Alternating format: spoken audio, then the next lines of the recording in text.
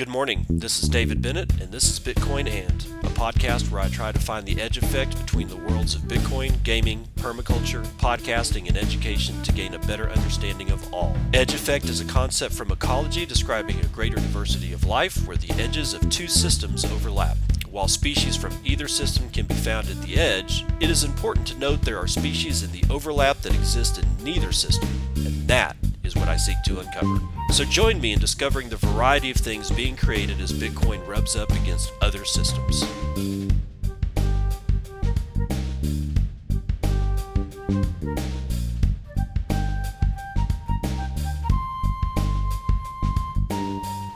It is 6:14 a.m.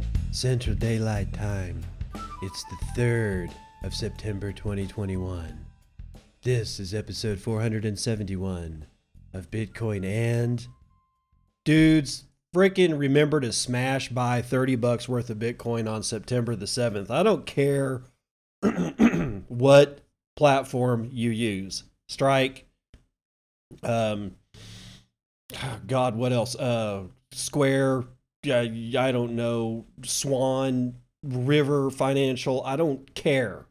Remember, September the 7th. It's coming up. I believe it's this Tuesday. Let me check. Is it this Tuesday? It is, in fact, on a Tuesday, September the 7th. That's when the Bitcoin law goes into effect in El Salvador. Help show your support, or just smash buy some Bitcoin for yourself and your family on that day. And let's see what happens. Let's see what happens if we can coordinate a smash buy $30 Bitcoin on September the 7th, the same day that all these people in El Salvador, which we will get into, apparently they all hate Bitcoin, according to 1,200 people in 14 university departments at a single university. Yeah, if you trust those numbers, I got bridges all over the world to sell you. So, with that said, let's just run into it. Another bin. Yes, people, we have yet another bin in the fold. However, I don't think Franklin Templeton is on Twitter. $1.5 trillion investment management firm is hiring a Bitcoin and shitcoin research analyst on Wednesday. By the way, this is Alex McShane for Bitcoin Magazine. On Wednesday, Franklin Templeton, with over $1.4 trillion in assets under management, posted an open position for a research analyst. Cryptocurrency on LinkedIn.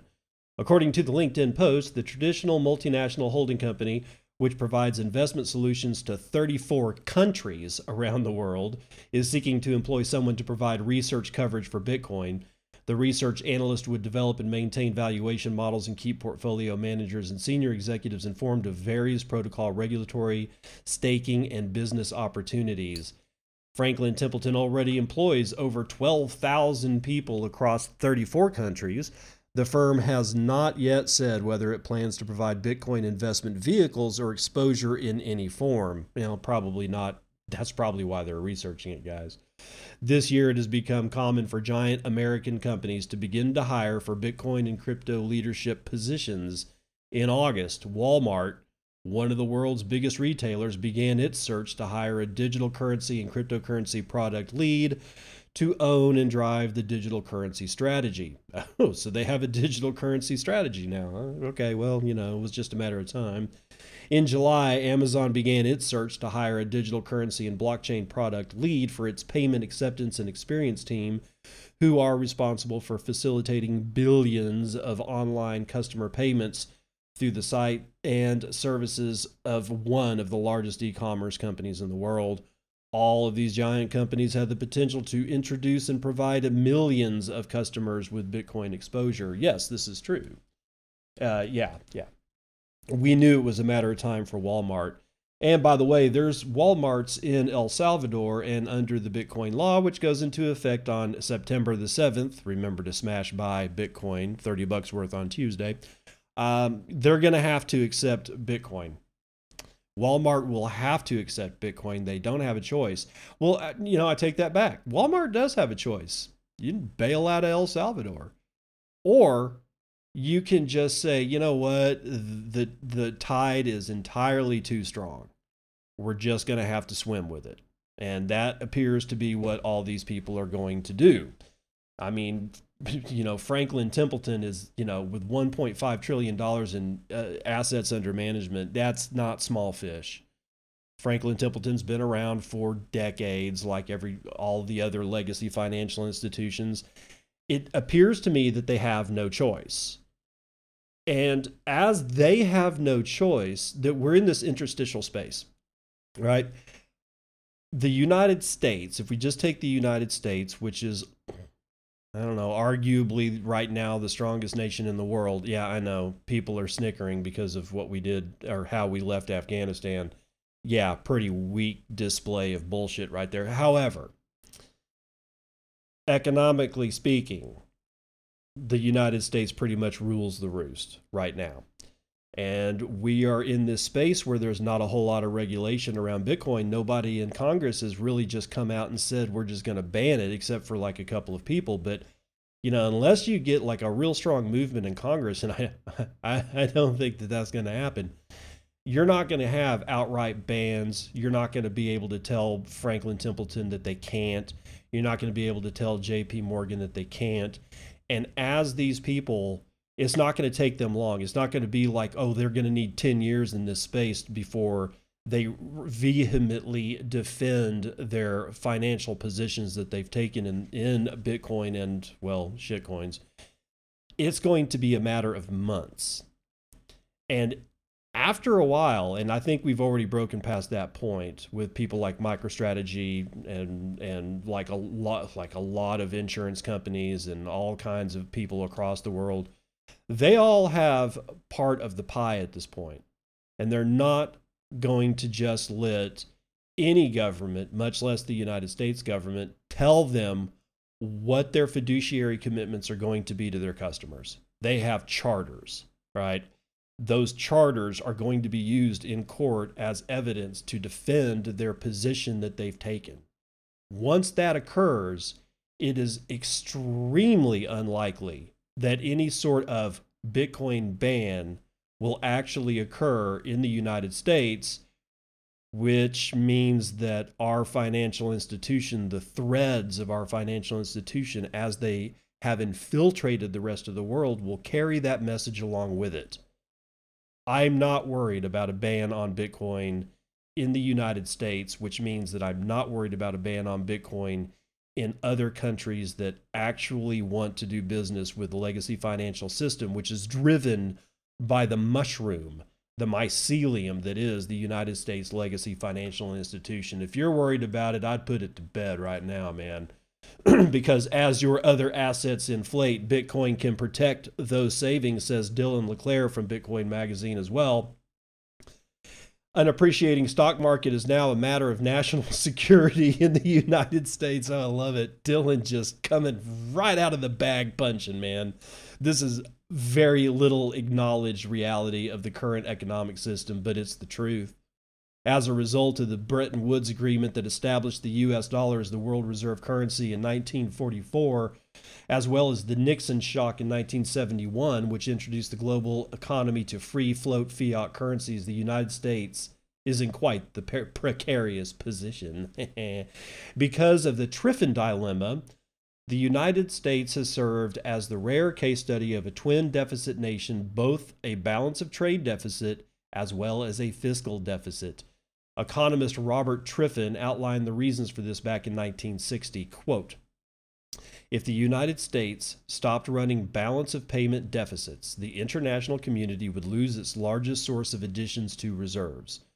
The resulting shortage of liquidity could pull the world economy into a contractionary spiral, leading to instability. End quote. The United States in just 2 decades has gone from a global leader in trade to being completely overtaken by rising nation-state superpower China. As it turns out, Triffin's worries have turned out to be warranted, and the United States finds itself with 2 distinct paths. Option 1. Reverse course and defend the dollar by having the Federal Reserve raise interest rates and curtail asset purchases, thus spiraling the global economy into an unprecedented depression in the process, while driving an already polarized society further apart as unemployment skyrockets, asset values plummet, and the real cost of debt explode. Or option 2. continue the devaluation of the dollar while equities, real estate, and other asset classes continue to melt up in nominal terms as the United States attempts to onshore the manufacturing that left its borders over the last 2 decades while keeping the social unrest at a minimum. It is no mistake that the market continues to melt upwards with minimal volatility, but rather, this is completely by design. Market participants know that the talking heads at the Federal Reserve and in political power do not have any choice but to devalue the currency. As former credit market trader Greg Foss likes to say, quote, in a debt GDP spiral, the fiat currency is the error term. That is pure mathematics. It is a spiral to which there is no mathematical escape. Yeah, it's a black hole, dude. We're well within the event horizon of that black hole, by the way, people. This is not a new phenomenon. And in fact, debt cycles similar to what is unfolding today, not only in the US, but across the globe, have happened many times before, just not at this scale in a technologically interconnected world. All debt crises examined throughout history have ended in a similar fashion. Quote, printing money or debt monetization and government guarantees are inevitable in depressions in which interest rates cuts won't work, though these tools are of little value in countries that are constrained from printing or don't have assets to back printing up and can't easily negotiate the redistributions of the debt burdens. All of the deleveraging that we have studied, which is most of those that occurred over the past 100 years, eventually led to big waves of money creation, fiscal deficits, and currency devaluations against gold, commodities, and stocks. That's Ray Dalio in Principles for Navigating Big Debt Crises. Our proposed solution to this problem is clear. Bitcoin, yeah, baby. The reasons that we stress basic supply and demand dynamics of the Bitcoin monetary network at the beginning of this report is the reason that it serves to be the solution for the great monetary inflation. Quote, investing during a hyperinflation has a few basic principles. Get short the currency, do whatever you can to get your money out of the country, buy commodities, and invest in commodities industries like gold, coal, and metals. Buying equities is a mixed bag. Investing in the stock market becomes a losing proposition as inflation transitions to hyperinflation. Instead of there being a high correlation between the exchange rate and the price of shares, there is an increasing divergence between share price and the exchange rate. So, during this time, gold becomes the preferred asset to hold. Shares are a disaster even though they rise in local currency, and bonds are wiped out. Again, Ray Dalio, Principles for Navigating Big Debt Crises. The solution is simple.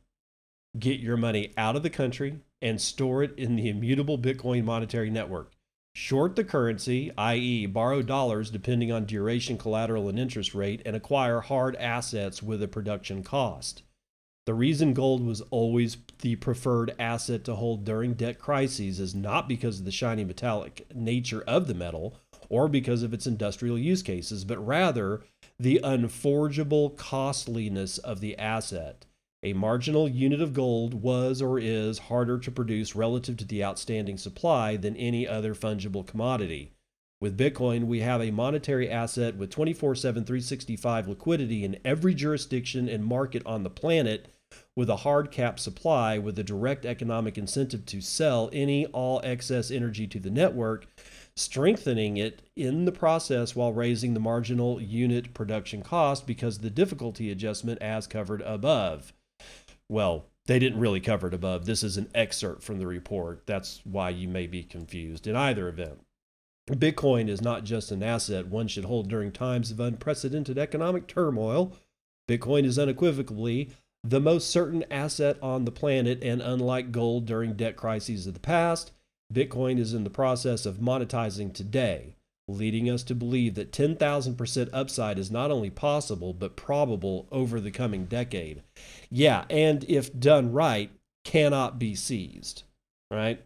I mean, if coming door to door with a metal detector to my house in search of gold, if I'm hoarding gold, I might find myself in quite the pickle if I'm keeping it at my house or on my property.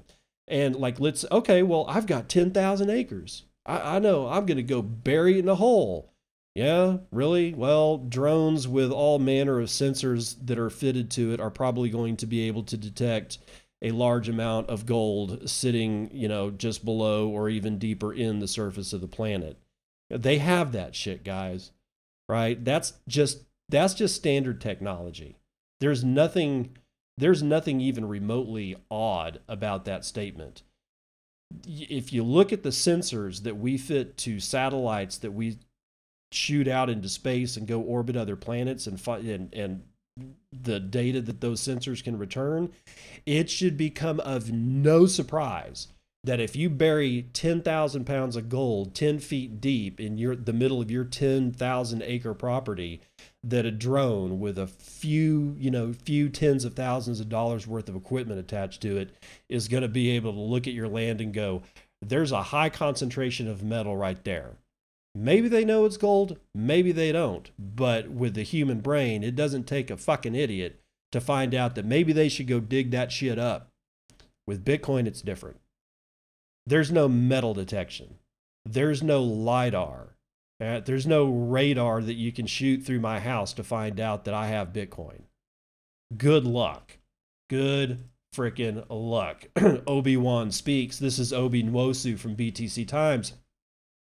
He doesn't work for BTC Times. However, he does write a periodic opinion piece or two, and I love reading them because he's an excellent author. Anyway, hegemony is here. No one really knows when the era ends. Not at the time, anyway. The character of a new decade, century, or reign emerges slowly. It's usually only with historical hindsight that we can pinpoint the moment when a new age began. Even so, I believe that when historians look back on the origins of Bitcoin, they will identify August 2021 as the month the traditional retail finance changed forever.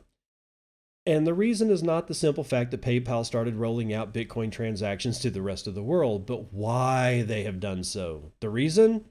Rational self-interest. PayPal is not an evangelist for Bitcoin. They weren't there at the start. They waited watchfully while other visionaries invested.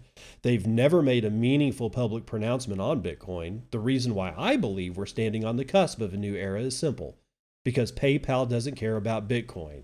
At least, not in the way you or I do. They don't give a fig for financial self-sovereignty or any other benefits of the Bitcoin revolution. They have no preference for customers to transact in dollars, yen, pounds, yuan, or Bitcoin. They just want to do it on their platform. PayPal's decision to enable customers to transact on the Bitcoin blockchain rather than keep users of Bitcoin captive within their walled gardens and to make their Bitcoin service available to the whole world is purely a business decision.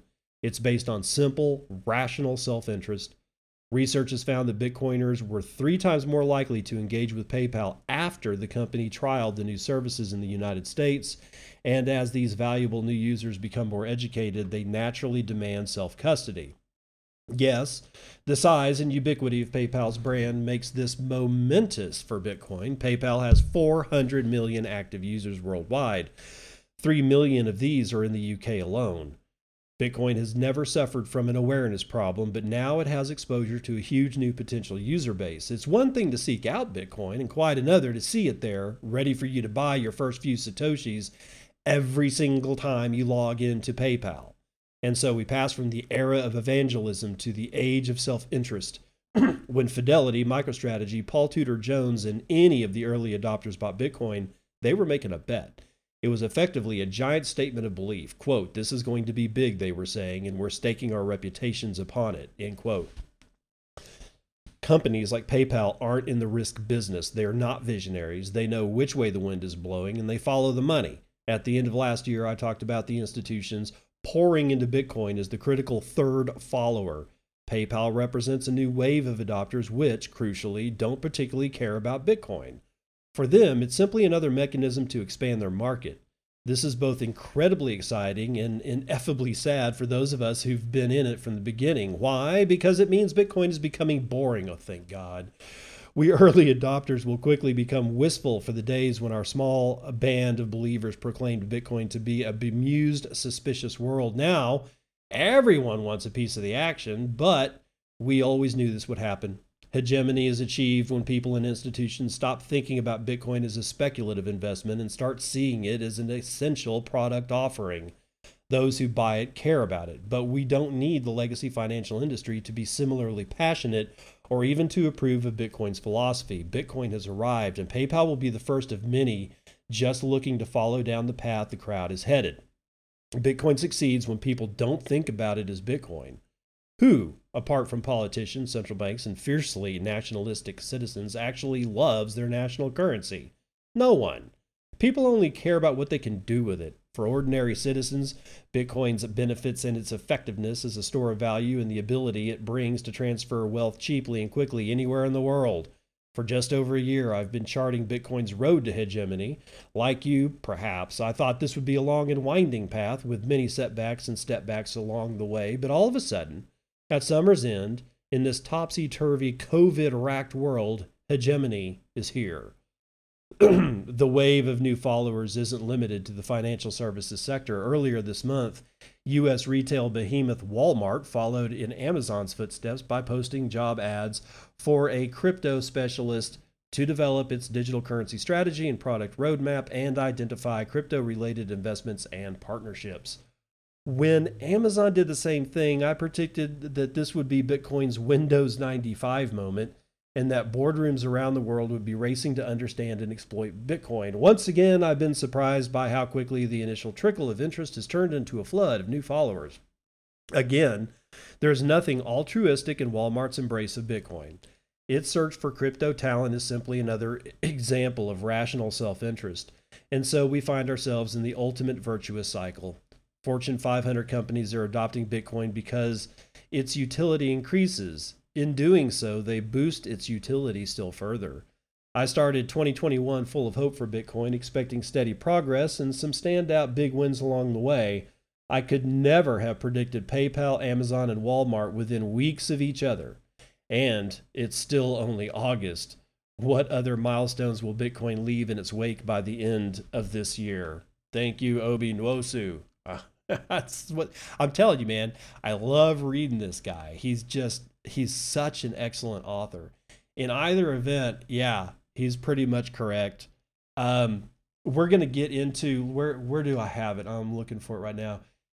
Towards the end of the show here, we're going to talk about how people are using Bitcoin to market themselves. But when we do that, please remember the words of Obi Nwosu. Rational self-interest. Rational self-interest is what is going to start taking over the wheel and driving this rig down the road, right? And yes, we may be kind of sad that Bitcoin is becoming boring, but a lot of us that have been in it for a while, we did know that this was going to come. And we did, like, for instance, I know that one of these days, no one's going to give a shit about this show. That's okay. That's okay. The show is a public service. The Bitcoin And is a public service to you guys. Doing my best to give back to the community that essentially changed my life. Okay, so I'm not going to shed any tears. Not that I'll stop, podcasting. I may just start up, I don't know, homesteading or, permaculture, gardening, how to print more trees from one tree. I've been really, really fascinated with just how well some of my experimentation has worked with taking, a couple of branches of trees and turning them into other living trees and not paying anyone a goddamn dime. And for somebody who wants a shit ton of vegetation around my property, there is nothing better than to learn how to take cuttings, root them, and get them going as their own plant. I was trying to tell my daughter the other day, I was like, look at that plant, and it's a gummy berry plant. I was like, I took one cane that was about 3 foot long and I turned it into 21 separate copies of gummy berry. I bought the original plant for $15. If I take these 21 plants down to say the farmer's market, and somehow are able to sell them all, I just made $200. It took me, $10 worth of potting soil and an hour. I'm telling you, man, that's probably going to be my next podcast because hegemony of Bitcoin is going to cause no one to really care about Bitcoin news. I mean, except, I don't know. I guess we're going to enter into a legacy financial situation along with everything else. Like there'll be CNBC, but it will be, CN Bitcoin C or something like that. And yeah, okay, so that will still be there. But, I'm just saying it's okay that this is going to get boring. Just make sure that as it does get boring, that you still DCA. And remember, El Salvador, September 7th, smash by $30. 70% of Salvadorans are opposed to the Bitcoin law as the September 7th implementation draws near. Smash by on September 7th. Samuel Hague is going to tell us about some pretty much jacked up survey from Cointelegraph here. With less than a week to go before El Salvador's Bitcoin law takes effect on September the 7th, a majority of the citizenry surveyed are opposed to government-mandated cryptocurrency adoption. A survey conducted by the, local Central American University Institute of Public Opinion has found that 70% of Salvadorans believe President Nayib Bukele's Bitcoin law, recognizing the cryptocurrency as legal tender, should be repealed. However, more than 90% of those surveyed also admitted that they have a poor understanding of cryptocurrency in general. The Institute recorded a dire public approval rating of just 7.64% for the president, the lowest registered during Bukele's term so far. Attitudes toward the Bitcoin law appear intertwined with worries over the country's poor economic performance. The poll found that 45% of Salvadoran citizens believe that poverty and unemployment are the two most urgent problems facing the nation, and 43% believe that the nation's economy will worsen with the passing of the Bitcoin law. According to the World Bank, like I trust a fucking word they say, 22.8% of El Salvador's population are currently living below the poverty line, while the average annual income in the country is $3,800. More than two-thirds of Salvadorans do not believe the local economy will improve even with the increase in minimum wage. The poll also found that 20% of Salvadorans openly state that they do not know what Bitcoin is, with a further 70% confessing to having a poor understanding of cryptocurrency.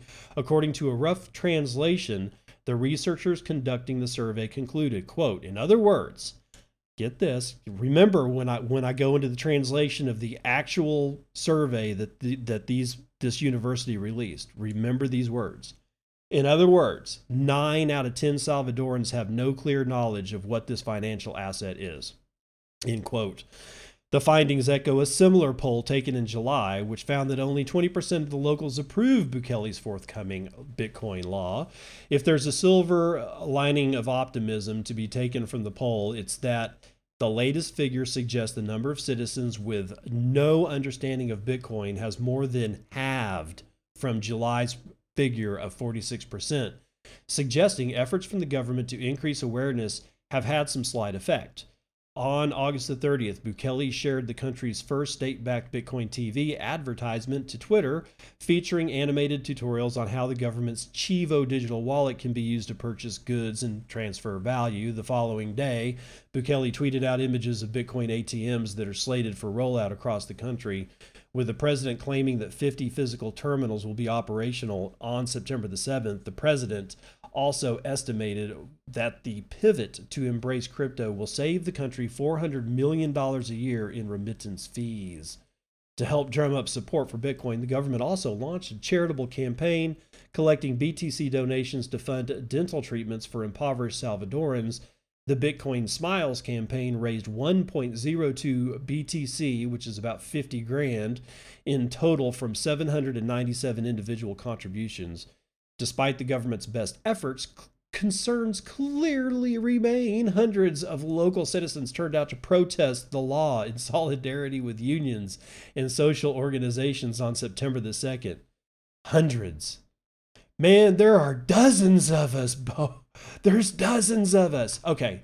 Yeah, so here again, LPG Politica on Twitter shows 3 pictures, most of which is just banners. Actually, there's 3 pictures and 2 of them just show banners One of them is a long shot down a sidewalk. And if you actually look at the people that are there, there's nobody across the street. There's nobody in the street. They're on one side next to a fence, and there are literally dozens of them. Oh my God. Whatever shall we do? Dozens of people that represent apparently 70% of the country have a problem with Bitcoin, yet less than half of them understand what the hell it even is, and less than half of that understand how to actually use it, and less than half of that probably don't understand macroeconomics because they're too busy trying to feed their ass because they've been so fucking broke for so fucking long because of the IMF, the World Bank, Federal Reserve, and all other bullshit. Because guess what? When the Federal Reserve prints money, Salvadorans, who is dependent solely on the dollar, that's their only currency so far until September 7th. Remember, smash buy $30 worth of Bitcoin. So when we inflate the dollar, when we print money, when we give stimmy checks to ourselves, the Salvadorans don't get it. And they're the ones that feel the real opening effects of inflation. All right. So let's talk about the survey. What is the survey? Okay. So I went to the website or the blog post where the Universidad Centro America Afirmo, they don't have their other name in it. It's the institute, it's their public opinion institute from this particular university. So I have to, do some translation here, and I'm not doing it myself. I'm getting help from Google Translate. I mean, come on, dude. I don't know Spanish. I took a lot of Spanish in school, but yeah. So where is it? Here's the thing. Nowhere in that piece did it say how many people were surveyed or who was surveyed. You know how many people were surveyed to tell us that 70% of El Salvadorans are against the Bitcoin law? 1,281. I know what you're saying. If you know statistics, that's a good sample size. I get that. But here's the whole sentence. For the study, 1,281 people were surveyed, parentheses, in the 14 departments, end parentheses. The sampling error is around 2.76 and the confidence is 95. I assume those numbers are in percentage points. It's the problem that I have with this sentence is when they say in the 14 departments. And they don't really talk about who the hell these people are that they surveyed anywhere else in the write-up for the survey. So here's my assumption. They went around to 14 departments at the university or within, like sub-departments within the university's institution of public opinion. In either event, I'm fairly convinced at this point that they did not walk outside the gates of the university and ask a poor-ass Salvadoran selling frickin', Frito pies on the street what they thought about Bitcoin. No. They interviewed probably students and other university professors. What do we know about that? They are wholly dependent on the legacy systems already in place. They cannot fathom a different world. They are terrified. Of course, 70% of Salvadorans don't like it, except for the fact that only 1% of Salvadorans, if that, are in a university setting. So if you want to believe this bullshit poll, you go right ahead. Otherwise, I'm just going to continue on here. El Salvador's biggest Bitcoin critics make embarrassing public statements. Oh, let's just see how ignorant we can be. This is Bitcoin Magazine's Alex McShane. A pair of high-ranking officials in El Salvador's ruling party, Nuevas Ideas, took aim at critics who stand in opposition to the country's forthcoming Bitcoin legal tender law on Tuesday, smashed by $30, in what appears to be one of the first public pushes to counter critics by the administration. The deputy of the party, Christian Guevara, pointed out the ignorance of the opposition's knowledge of Bitcoin basics. Quote, "Perhaps those who oppose Bitcoin have already heard the opinions of Tesale or have met with Elios Monk, who advised them on the Satoshis as pennies of the Bitcoin," Guevara is quoted as saying, and Satoshis is actually spelled Sototochis, which actually reads more Native American than anything else. The statement points out how the opposition, like left-leaning El Salvadoran political analyst Ruben Zamora, has used incorrect terms in reference to Bitcoin in recent days. Guevara's comments make abundantly clear that the biggest opposition to Bitcoin so far in El Salvador is coming from people who perhaps don't understand it. He continued, "Remember that what you are going to do is pay him with Satoshis. The Tochis is Santoshis, that each Santoshi is like someone who says the penny," Zamora reportedly said on a local radio show. The public battle in the headlines comes just 6 days before the Bitcoin law takes effect in El Salvador and follows small protests by pensioners and politicians who are speaking out against the currency's adoption. Another representative of the El Salvadoran New Ideas Party, Alexia Rivas, rebuked opposition pushed forward by Farabundi Marti National Liberation Front. Dario Lahula noted in a separate report advising them directly to learn more about Bitcoin and how it is being regulated internationally. Quote, "I asked the FMLN leaders who do not understand Bitcoin to go to Cuba and learn how it is regulated," Rivas said. Just a few days ago, Cuba's government said it would recognize and regulate Bitcoin and other cryptocurrencies for payments on the island. Rivas continued, "I want you to understand that there is going to be a whole training process so that there is no doubt how this new model that the country is undertaking will begin." Notably, Rivas didn't hide the fact that there is significant learning curves in understanding Bitcoin, but as many believe, the payoff may well be worth the time investment in, or rather for, El Salvadorans. The president of El Salvador announced via Twitter last week that 200 ATMs and 50 in-person kiosks are being built to launch on September the 7th to support his forthcoming law. In an effort to help the population integrate Bitcoin as an additional legacy currency, President Bukele said, quote, "You can deposit and withdraw money without commissions, and there will be people ready to advise on how to download and use the electronic wallets and ATMs. In any case, the world will watch and learn as El Salvador spearheads Bitcoin adoption next week." Smashed by $30. Let's run the numbers.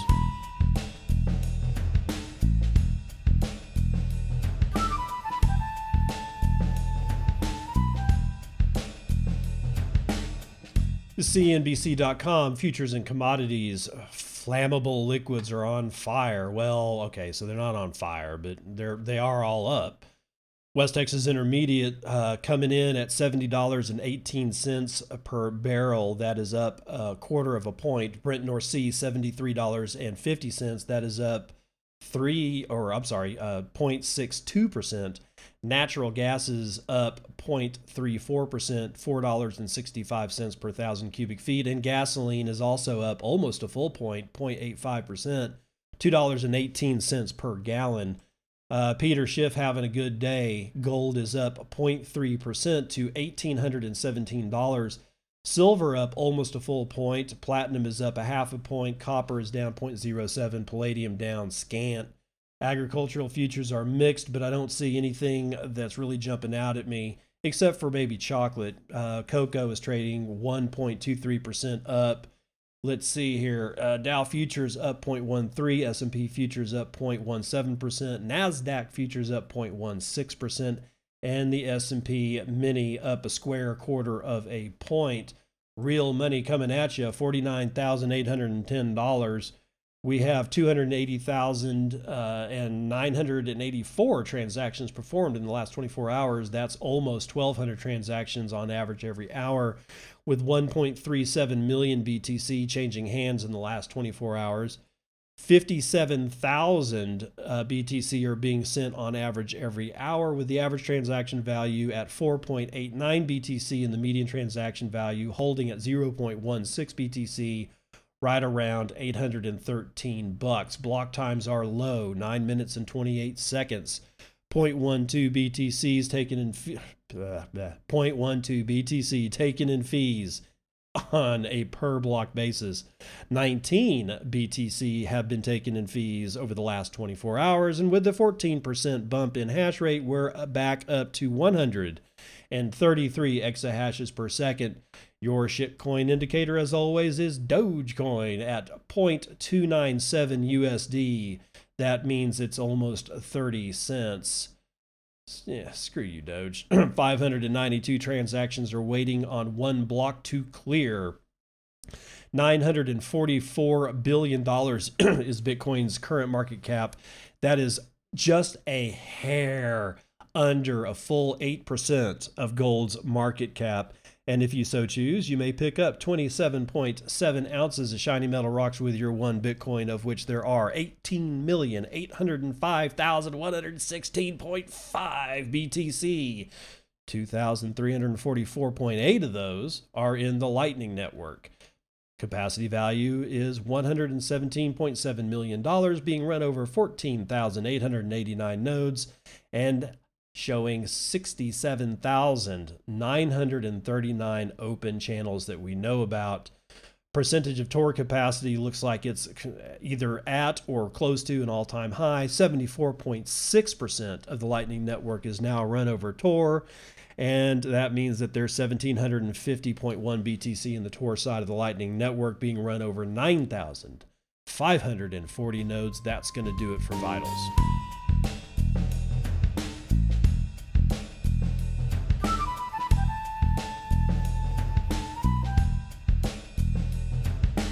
Welcome to part 2 of the morning roundup.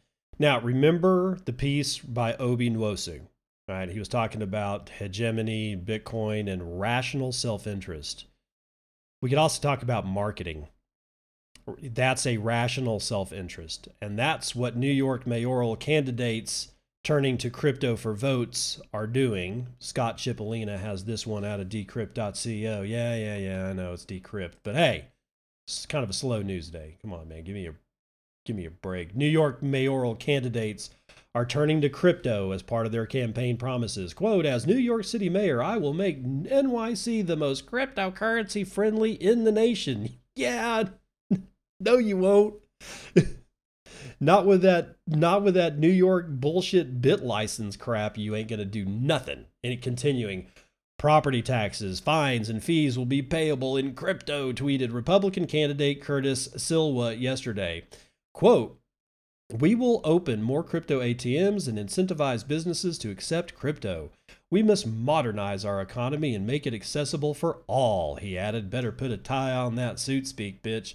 Silva's tweet, which was coupled with a graphic from Dogecoin, Ethereum, Bitcoin, and Ripple ATMs, is far from the first time a New York City mayoral candidate has pushed the crypto ticket. Candidate Eric Adams, who won the New York Democratic primary, pledged to turn New York City into a center of Bitcoins earlier this year. Quote, we're going to bring business here. We're going to become the center of life science, the center of cybersecurity, the center of self-driving cars, drones, the center of Bitcoins. He's actually putting the S on the end there. Adams said at a campaign watch party early in the summer. For Adams, his pro-crypto pledge appears to be part of a wider push toward modernizing the city and embracing new technologies rather than pushing for crypto exclusivity. In fact, as early as 2015, Adams confessed to wanting Bitcoin, Airbnb, and marijuana dispensaries in the city. There is also Andrew Yang, mayoral candidate and former Democratic presidential candidate, quote, as mayor of New York City, the world's financial capital, I would invest in making the city a hub for Bitcoin and other cryptocurrencies. See, he actually got it right. It's a hub for Bitcoin, not Bitcoins. If New York City becomes the United States' undisputed hub for crypto, it will have to overtake Miami, which is led by arguably the most pro-crypto mayor in the country. Mayor Francis Suarez oversaw the city's hosting of this year's Bitcoin conference, which brought some of the world's loudest Bitcoin advocates and some shitcoiners to Miami to argue for a future in crypto. Earlier this year, Suarez set out on his crypto journey by creating a dedicated cryptocurrency team of his own and even by purchasing some crypto in a personal capacity. Okay, so yeah. Half of these people don't give a shit about Bitcoin, just like Walmart, Amazon, and PayPal don't give a shit about Bitcoin. It's the utility that it offers, and they're tapping in. I kind of think that they're basically tapping into our marketing capabilities because we're actually getting pretty goddamn good at it, honestly. They're watching as any senator or House rep in the United States, they're watching their Twitter numbers soar when they mention good things about Bitcoin. This is a fact, all right? Do I blame them? No, they're just playing the old card that has always been played. You jump on the fad until the fad dies. This fad, however, is not a fad, and no, Bitcoin never dies. Every 10 minutes, its heart beats. You can't kill it. You can't do anything with it. But what you can do is piggyback on it and all the other people that are on this fucking train, right? And that's exactly what these people are doing. It is, be very clear moving forward that anyone that is in public office or seeking public office that says this kind of stuff, immediately be skeptical. All right. That's just a word of advice here. Now, on to Nigeria and the continent of Africa. Nigeria's securities regulator establishes fintech unit to study crypto. Marie Huliet's got it for Cointelegraph. I know I'm butchering her name, but I can't help it. With much of the Nigerian crypto market underground or peer-to-peer due to government restrictions, the country's securities regulator is looking into ways to make investors safer. In 2021, financial institutions operating in Nigeria have been the lever of a government crackdown on cryptocurrencies, beginning with February's notorious central bank ban on lenders providing services to crypto exchanges in the country.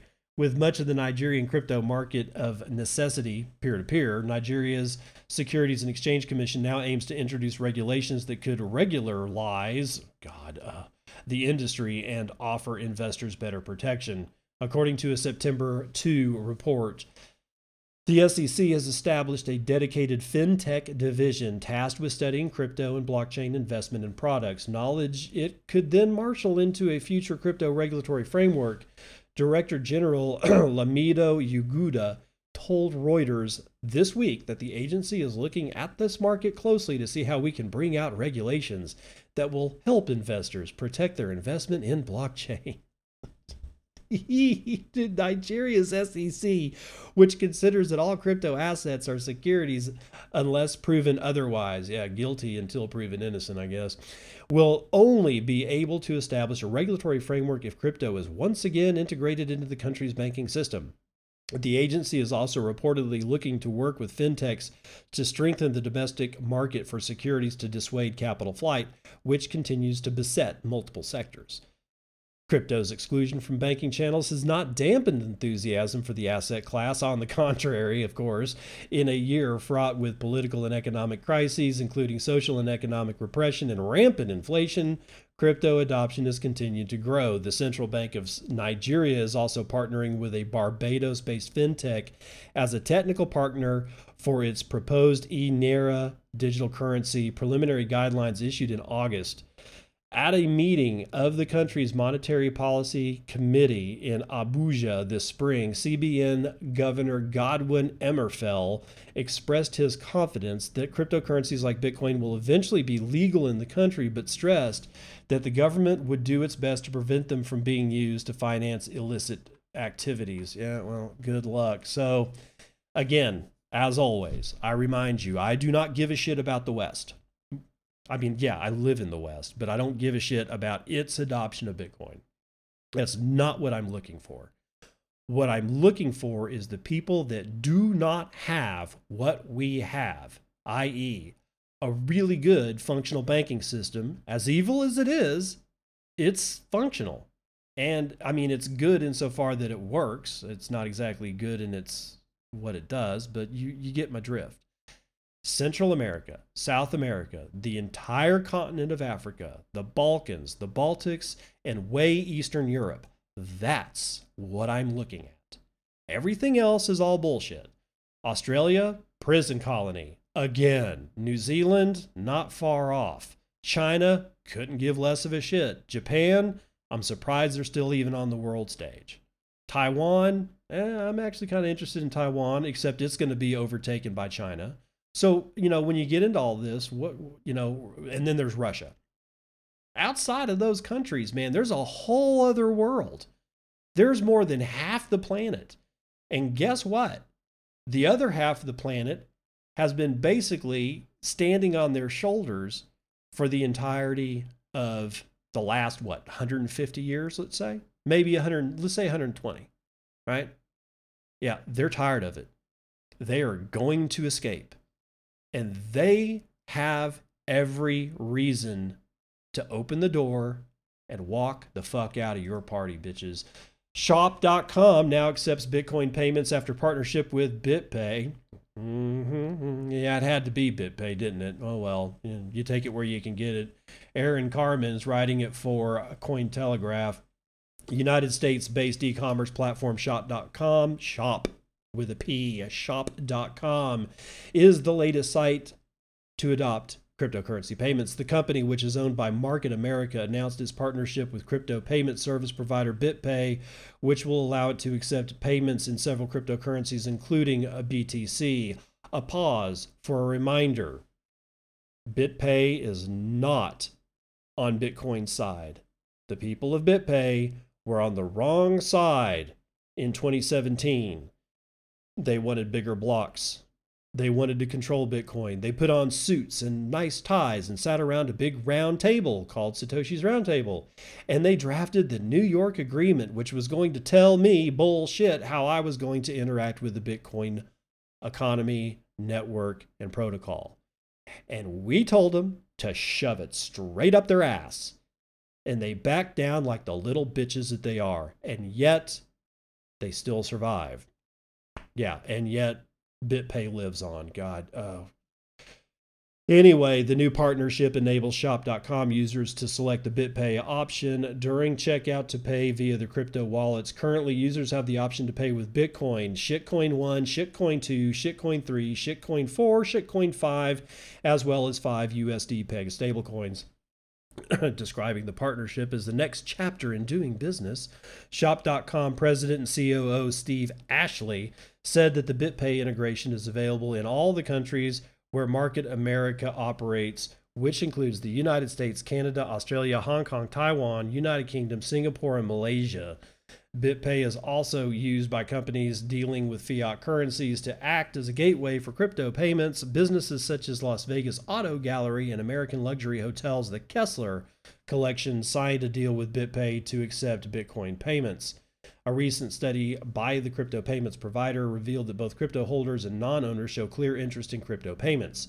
As Cointelegraph reported, as many as 93% of responding crypto users indicated that they would consider making purchases in crypto in the future, while 59% of consumers who have never held crypto are interested in using it to make purchases. Okay, let's talk about spend and replace and the arguments by many people that have been in the Bitcoin space for years that are screaming about that we have to start using our Bitcoin. I don't necessarily want to part with the Bitcoin that I've saved when I started buying it in 2015. However, and I'm not saying that they're right, I'm just saying this actually presents kind of an opportunity given what is going on here in this article. Crypto payments. What happens if we start doing this? Instead of spend and replace as a way to assuage our own anguish over selling our Bitcoin that we've collected up over the past, 10, 6, even 11 years, if you've been in the game that long, assuage our fears of selling that, but yet still want to push using Bitcoin as money. Okay, well, there's another, if we add one more thing to those other two things on the table, I think we might have something.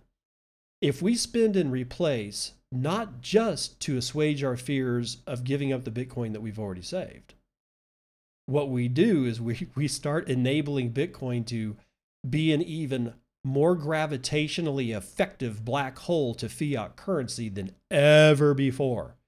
If we're constantly leveraging these kinds of technology, or not these kind of technologies, but these kinds of services, and fully using crypto, God, I'm sorry, guys, fully using Bitcoin to make our to make our payments, we need to spend and replace so that we don't get rid of our already hard worked for Bitcoin.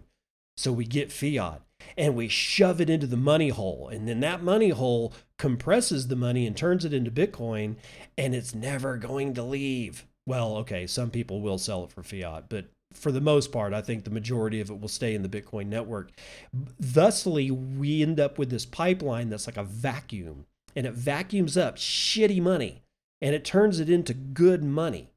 So not only do we get to save our Bitcoin, not only do we get to use Bitcoin as a medium of exchange and start that whole thing going on, we get to destroy fiat money forever. Every time I DCA, I know that $25 every time that I DCA, I've been doing it since 2015, honestly.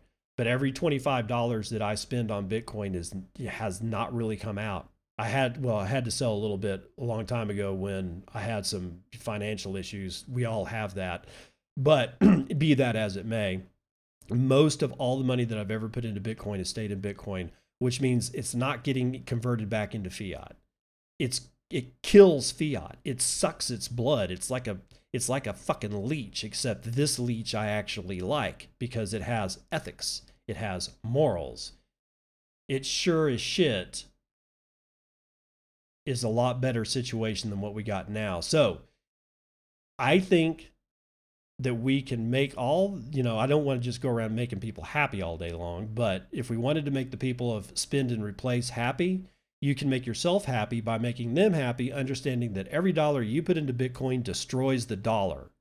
And that's sort of kind of what we're after here. Anyway, let's see. Oh, judge orders Ripple to hand over 1 million Slack messages to the SEC. And I'm going to go ahead and read the synopsis line, even though it's going to be repeated later on. But Ripple is now required to produce terabytes of Slack messages to the SEC. Terabytes of text messages, guys.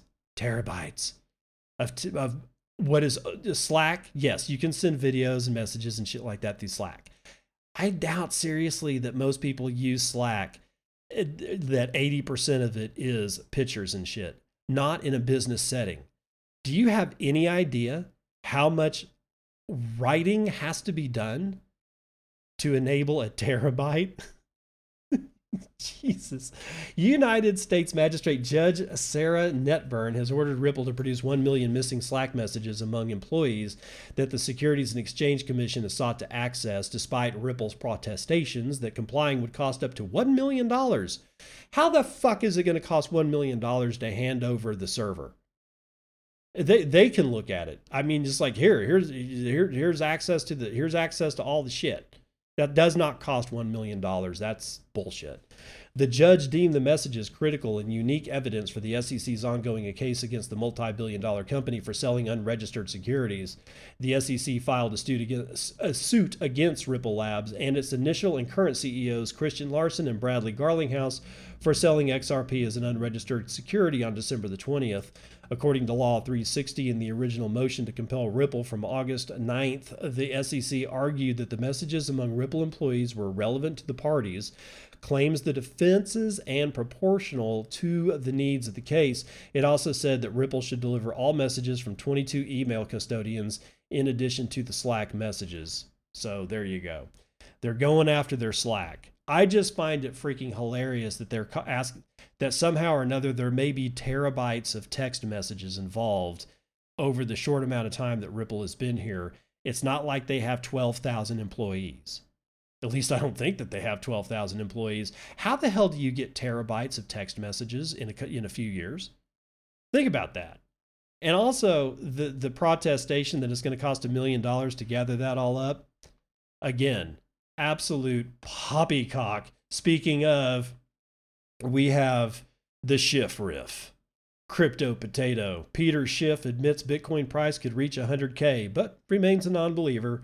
In a somewhat surprising turn of events, the full-time Bitcoin critiquer, Peter Schiff, acknowledged that BTC's price could have another impressive leg up by reaching $100,000. By the way, if you've already heard this, that's because this thing is from August 19th, but he's got a quote in here that I just love.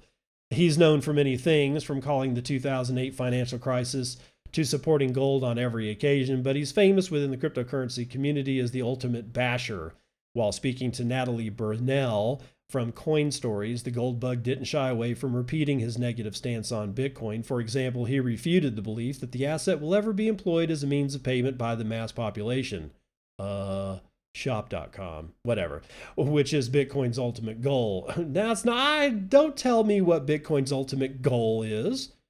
I don't know what Bitcoin's ultimate goal is. Nobody knows. There's so much layers to this onion as it grows in the fertile soil that it's in that there's no way to tell what the fucking ultimate goal is. Stop that shit.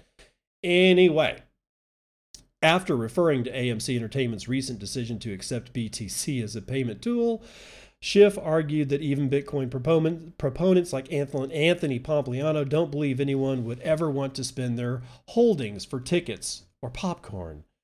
And he goes on, despite all the negative stuff Schiff had to say about Bitcoin, and there were quite many of them, he couldn't dispute the fact that the cryptocurrency has indeed been among the best performers in terms of USD price since its existence, and in fact, it provided an ROI of 8,900,000% last decade alone and trumped the precious metals by a massive margin. Keeping this in mind, The Economist somewhat reluctantly had to admit that he should have bought some portions of the asset when he first heard about it in 2011. On a question about his financial regrets, Schiff said, quote, "Clearly, I wish I had bought Bitcoin when I first heard about it. That was a keen mistake. Could I have put $100,000 in it? Yeah, I could have. I mean, I put $100,000 in other things that turned out poorly. I could have been one of the Bitcoin billionaires now, as obviously I knew about it early on. If I could go back in time, that's one of the things that I would do." Furthermore, Schiff spoke about BTC's potential price increases, and he admitted that it's entirely possible they could go as high as $100,000 to even $1 million a coin. However, he made it clear that the expanding price tag doesn't mean that Bitcoin is less of a bubble. In fact, he asserted that BTC could become such an enormous bubble that it would replace the term Ponzi scheme. Man, talk about quadrupling and pentupling and septupling down. He refuses to learn. This is what's called willful ignorance, and that's going to do it for the morning roundup.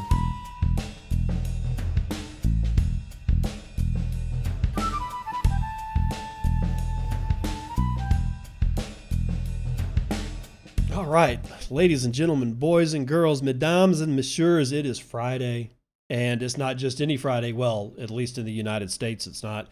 This kicks off the weekend of the last barbecue.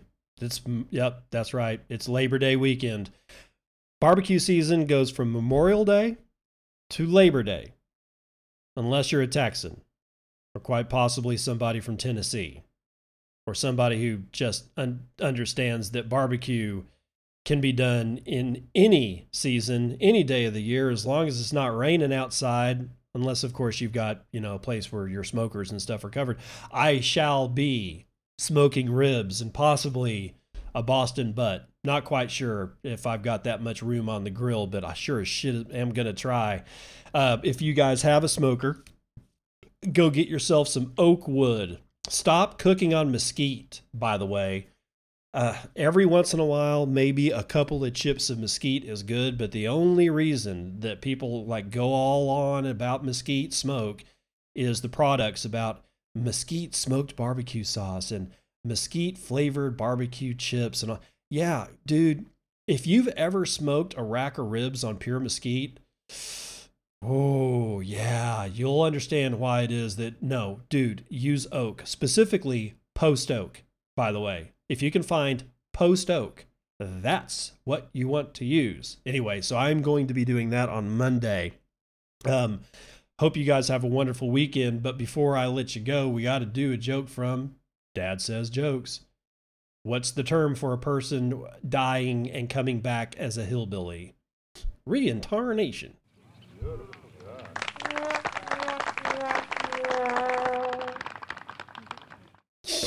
Shit. I'll see you on the other side. This has been Bitcoin and I'm your host, David Bennett. I hope you enjoyed today's episode and hope to see you again real soon. Have a great day.